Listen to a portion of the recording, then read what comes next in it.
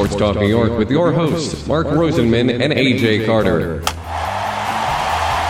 Sports Talk New York is sponsored in part by Prince Associates for all your insurance needs, the Phoenix Tube Company, the law firm of Declator Cohen and DePrisco, Solomon Jewelers, and General Needs Charity, serving our homeless veterans with dignity. And now, here are your hosts, Mark and AJ. Joining us now is a man who bought, sold, and traded his way into the largest Jose Canseco baseball collection in the world. We get a chance to go along for the ride as he shares those lessons he learned about collecting, more importantly, what he learned about himself throughout the journey in his book, Confessions of a Baseball Card Addict, the story of a man who acquired 10 million cards and managed to stay married. It is a pleasure to welcome Tanner Jones to 540 AM Sports Talk New York. Welcome, Tanner. Hey, guys. Thanks for having me on. It's absolutely our pleasure. So first of all, I want you to know that you are not alone. I at one time had one entire room from floor to ceiling filled with binders that held every single major card set from 1966 to about 2013, as well as many minor sets. So I get you totally. AJ and I wrote a book about fathers and sons in baseball, so there are a lot of parallels here. So first off, tell us what impact your late father, Dwayne Clark Jones, had on you and your baseball collection. Card collection. You know, gosh, I love that you said his name on air here. That was great. I've never had that question before, and my dad, just a wonderful man, wonderful man. He helped a lot in my early years of collecting by being the one that actually took me to my favorite baseball card shop, the Bullpen in Fresno, when I was growing up. I actually talked to my mom about this years later about what his thoughts on baseball and baseball cards were, and he said, well, Tanner, she said, Tanner, honestly, he really didn't like baseball or baseball cards until you got into it. So it was really kind of a way for him to be with you and have something to do with you. So, I really appreciate it. I love that story. You know, another parallel in our book and your book is AJ and I talk about a Met fantasy camper, Shane McDonald, who comes from Saskatchewan. And he bought his first baseball card pack, and before he opened it, he committed to whatever player was on the top of that pack, he was going to be a fan of that team.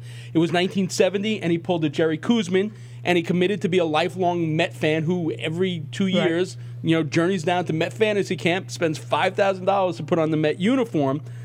You get a Jose Canseco card in the first pack that you ever got, and we'll talk about that a little bit. But out of that pack, you also had your first baseball trade proposal as well. Tell us a little bit about that.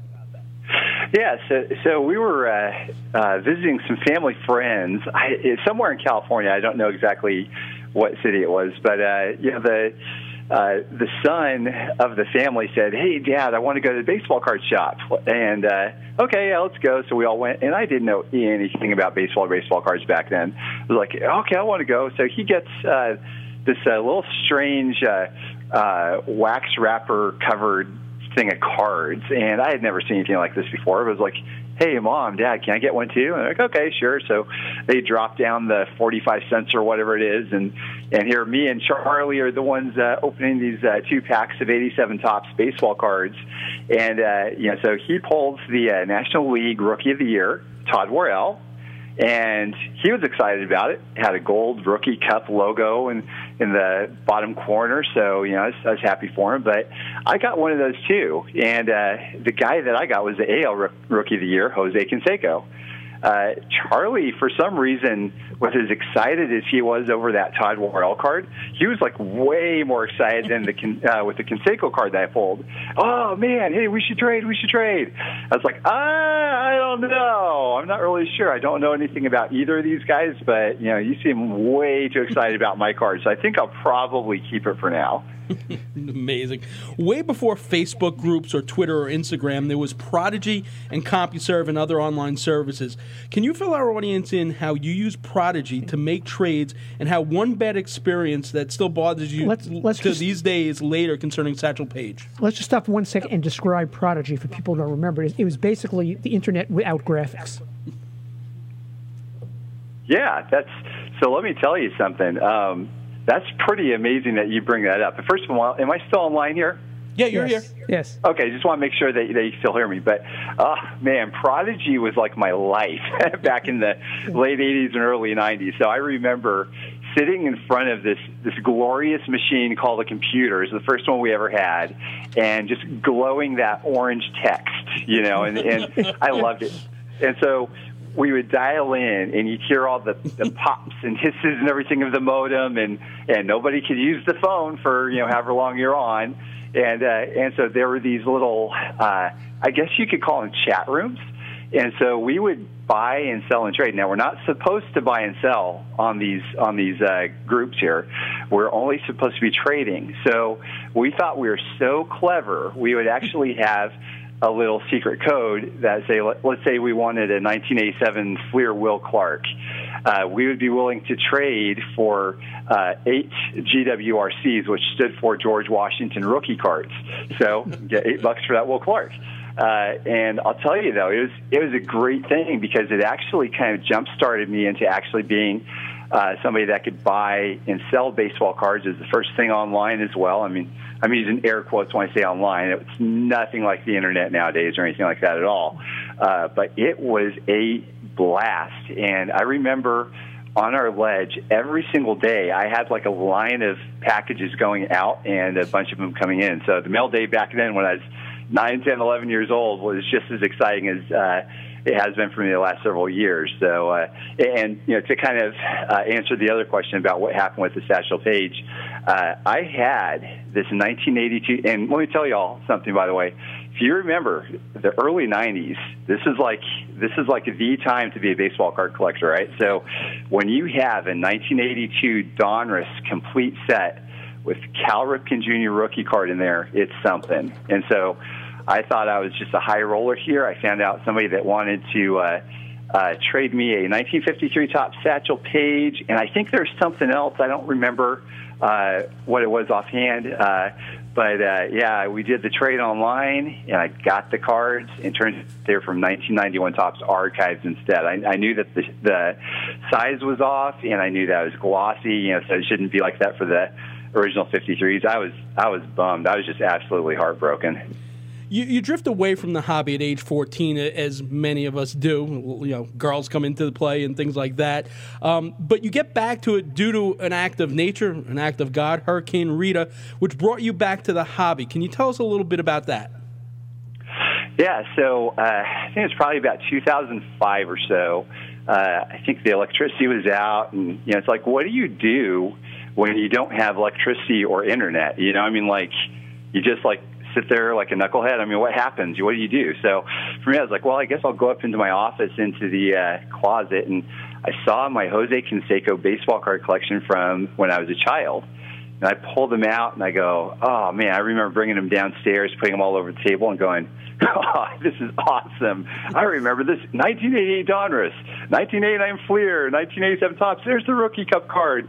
And I was just so excited. And then so my mother-in-law and sister-in-law come in, and so they see this grown man sitting here in front of like this table full of baseball cards, not just baseball cards, but baseball cards of one baseball player. And my sister-in-law looks at them and looks at me and goes, wow, man crush much? And so I felt kind of ashamed a little bit, but I was like, she had me pegged. That's pretty much what it was. It's interesting because the second half of the book is dedicated to how you established your truly monumental Jose Canseco collection, which includes the rarest of the Sluggers baseball cards. For me, when they kept on adding the chase cards is kind of what lost it for me, because it almost made it truly impossible to complete sets of any individual year. But you love the chase for all things Canseco. So saying that, what is the holy grail of all Jose Canseco cards? Man, it's kind of difficult to say nowadays just because there's been such a glut of new cards. I mean, there's one-of-ones that are produced like daily, it seems like. So I would say probably for me, though, first of all, I love inserts and parallels from the 90s. That's the place to be, I think, as far as cards go. So I would say probably one would be the 1996 Select Certified Mirror Gold. It's a print run of 30, and it's a gorgeous card. I've only seen one for sale ever. There's others. Obviously, there's tons of one-of-ones out there. When I had my entire collection, I had over 200 one-of-ones. But I would have probably given up any of those in a heartbeat for the 96 Select Certified Mirror Gold. For me, I think the ultimate would be the Jose Canseco celebrity boxing card, because it was actually Ozzie Canseco who showed up, but I don't think they actually have that card. That's right. But AJ, you had a question? The question in terms of looking at the value of a single person's card collection, how does that value get changed up and down by what happens to that person in the news? When the disclosures came out, when the whole thing, when the book came out, when the criticism of the book, how did the value of the Canseco cards rise or fall based on what was happening to him in his life and with other things? You know, that's actually a very, very good question. That happened, like his book came out, I think, around 2004 or so. And to be honest with you, I didn't even really get hardcore into Canseco collecting as an adult until probably about 2013 or 14. Now, I do have say also, which is kind of interesting to me, is whenever I first started, it was almost like, you know how they blackballed Jose from baseball. Well, it seems like they also blackballed him from baseball cards, because from 2007 to 2013, there's like almost nothing out there as far as cardboard goes. There's a few Leaf cards and everything, but Topps doesn't have anything. And like, so 2014 is really when they start ramping up everything again. You know, there is now, you know, like I mentioned, I had a tremendous collection. When I moved, I kept, you know, sold everything with the exception of, for some reason, when I was 9 years old, that 1969 Topps set held special meaning to me, so I held on to that. And the 1970 Kellogg's 3D set is basically, you know, what I've held on to. I've also picked up a couple of the Heritage sets. So, but AJ and I still, every year when baseball card season ramps up, we stop at the 7-Eleven right down the block here. We pick up and we open a couple of packs on the air. And we give Ryan the gum. Yeah, well, exactly. Yeah. And, you know, he's broken a few teeth on it. Yeah. But for someone who still loves the hobby, especially now with all the different, you know, online communities and Topps Bat, what would you suggest for me to rekindle my love for collecting? What would you suggest I do? What would be something I should get into at this point? So my first suggestion would be for you to actually sit down and really think about the collection that you had in the past, and make a list of the cards that you wish that you had not sold. You know, it's not necessarily everything about right, yeah. It's not necessarily all about the new cards. Obviously, I think we have such a rich history of baseball cards that we can choose from over the past several decades, and you know, really past century and a half. So let's say, for example, you kept that '69 Topps set, and this I'll kind of try to retrofit this for everybody else that's listening as well. But you know, my thing is, like, if you say, hey, well, I really like that '71 Topps set. Also, the black borders were beautiful. Oh man, why did I sell that? So maybe you think, okay, well, let's go after the '71s instead, or as well. Or, you know, I only went back to '66. What about the '57 Topps set? Oh, that's a beautiful set as well. So let's go for that. So I think it's really important to be intentional as far as what you collect, because if you don't, you're just going to continue getting packs and boxes and cases and hit something every now and then, but it's not really going to be meaningful. True. My wife, you know, she knows how much I love it. Whenever she's at a garage sale, she picks up these huge 500, you know, count boxes of the wax pack junk stuff. But it's still fun going through it, hoping you're going to find something. But I love the book, and it was definitely, you know, something that had meaning for me. Where's the best place for people to pick up this amazing new book and keep up with you on social media as well? Yeah, so the book can be picked up on Amazon, and it's got free shipping for Amazon Prime folks. I would like to also come out with the audio version of it pretty soon. We'll see whenever I get time to do that. And you know, on social media, you can hit me up at TanmanBBFan on Twitter, and email tanmanbaseballfan@gmail.com, and my website, tanmanbaseballfan.com. Awesome. The one thing I have got into, because you mentioned the look of those cards, the 69, 70, 71, I do love that the Topps Heritage when they use those designs with the new players. That I enjoy a lot, especially some of the inserts. But that's what killed me, the inserts where you couldn't collect what officially I would consider the complete set, because they just kept on adding and adding and adding. And, you know, before you turned around, it was like 1,100 cards for 2017 set. Yeah, I completely understand, and I think that that's why it's really, really important for us to impose our own limits on these sets. Even if you say, for instance, like the 2019 Heritage, instead of going for the variations and the SPs and the SSPs and the other parallels and stuff, if it's like a legitimate base version, I think that's just a wonderful idea to try to collect as well. Yeah, I think that's you've hooked me on it, because as I'm reading the book, I said I got to get back into collecting something, and it's a great read. So thank you so much. Reading the book gives you the feeling of opening up a wax pack and getting cards. So it was great. We really enjoyed having you on tonight, Tanner. Well, thank you for allowing me to come on. It's been good talking to you. Awesome. Tanner Jones, Confessions of a Baseball Card Addict.